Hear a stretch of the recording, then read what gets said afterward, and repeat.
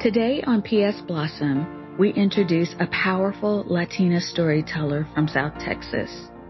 Put your feet up, grab a cool ginger beer, and listen as our anonymous storyteller shares her experiences of growing up near the U.S.-Mexico border.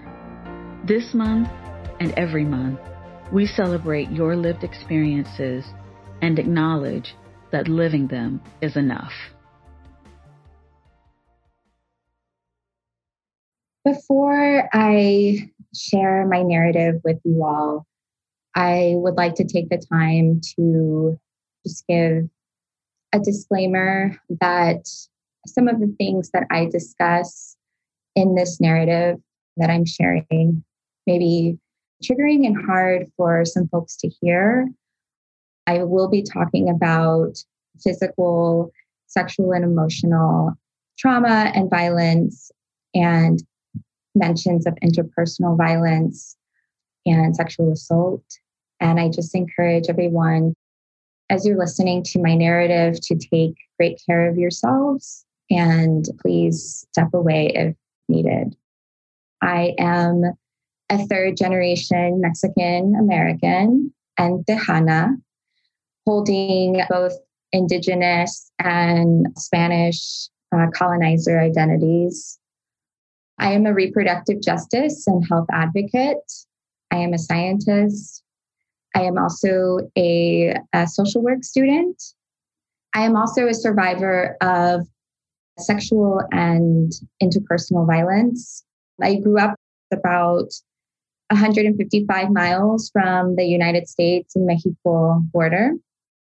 I never really knew or had the opportunity to learn about my history and my identity because it was completely erased from our history books.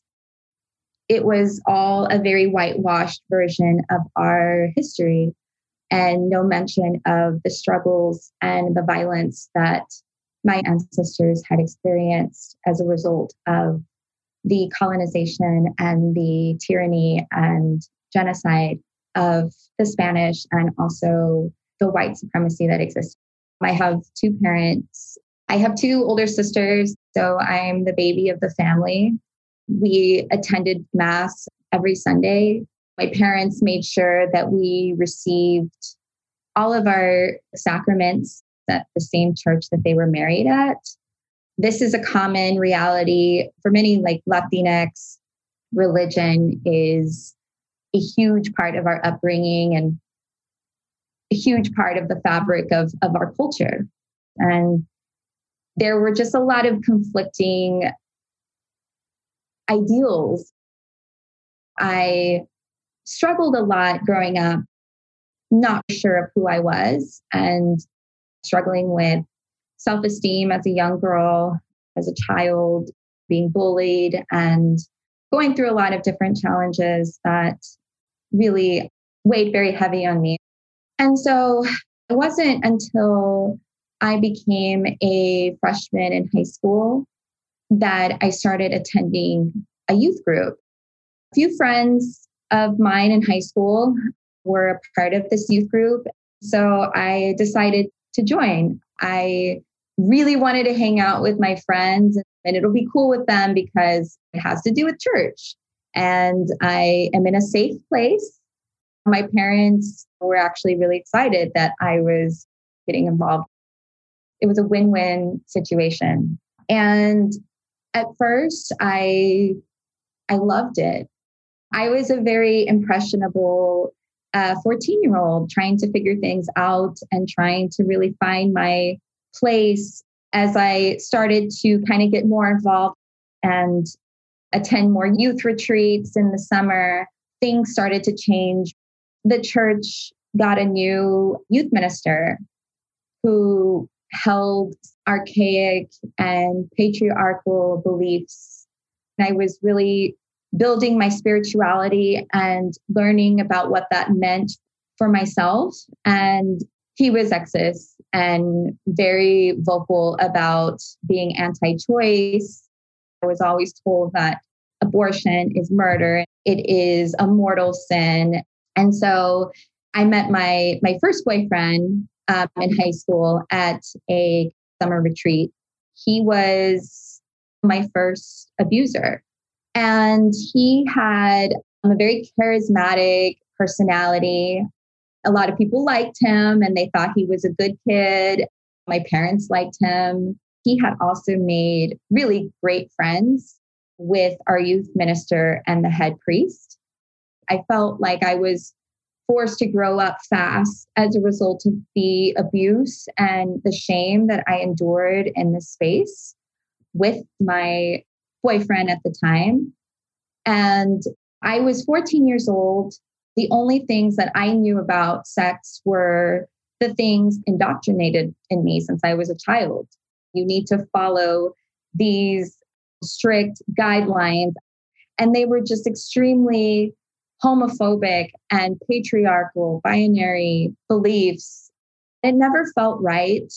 I really wish that my autonomy and my humanity were respected, but they never were. And I never learned how to respect and accept my body, woman, youth of color in the South. So we're often robbed of our ability to see ourselves as whole people, because this starts at such a young age when your brain is still growing. So as the years progressed, I was still dating my abusive ex-boyfriend. I was trying to navigate a lot of complex and uncertain emotions around the experience, the magnitude of the experience, and the abuse that was happening simultaneously. What I thought was sex and what was love was abuse.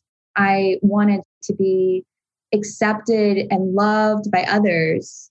And at the time, when I was going through such confusion and pain through this magnitude of sexual abuse, the youth minister had an idea to coordinate a prayer circle at one of the Planned Parenthood clinics. We're going to bring rosaries and show up at the clinic to pray for all of the unborn lives that would be lost as a result of having an abortion. I was struggling with low self-esteem and I really wanted so badly to be accepted and to be in the right graces, but it didn't feel right.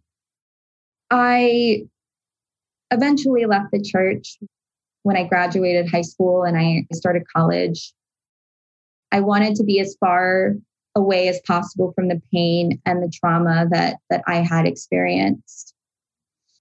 I really struggled with the emotions and the shame. I always thought, how could something perpetuate this level of shame and ostracization and despair in people? You know, and I wanted something to believe in.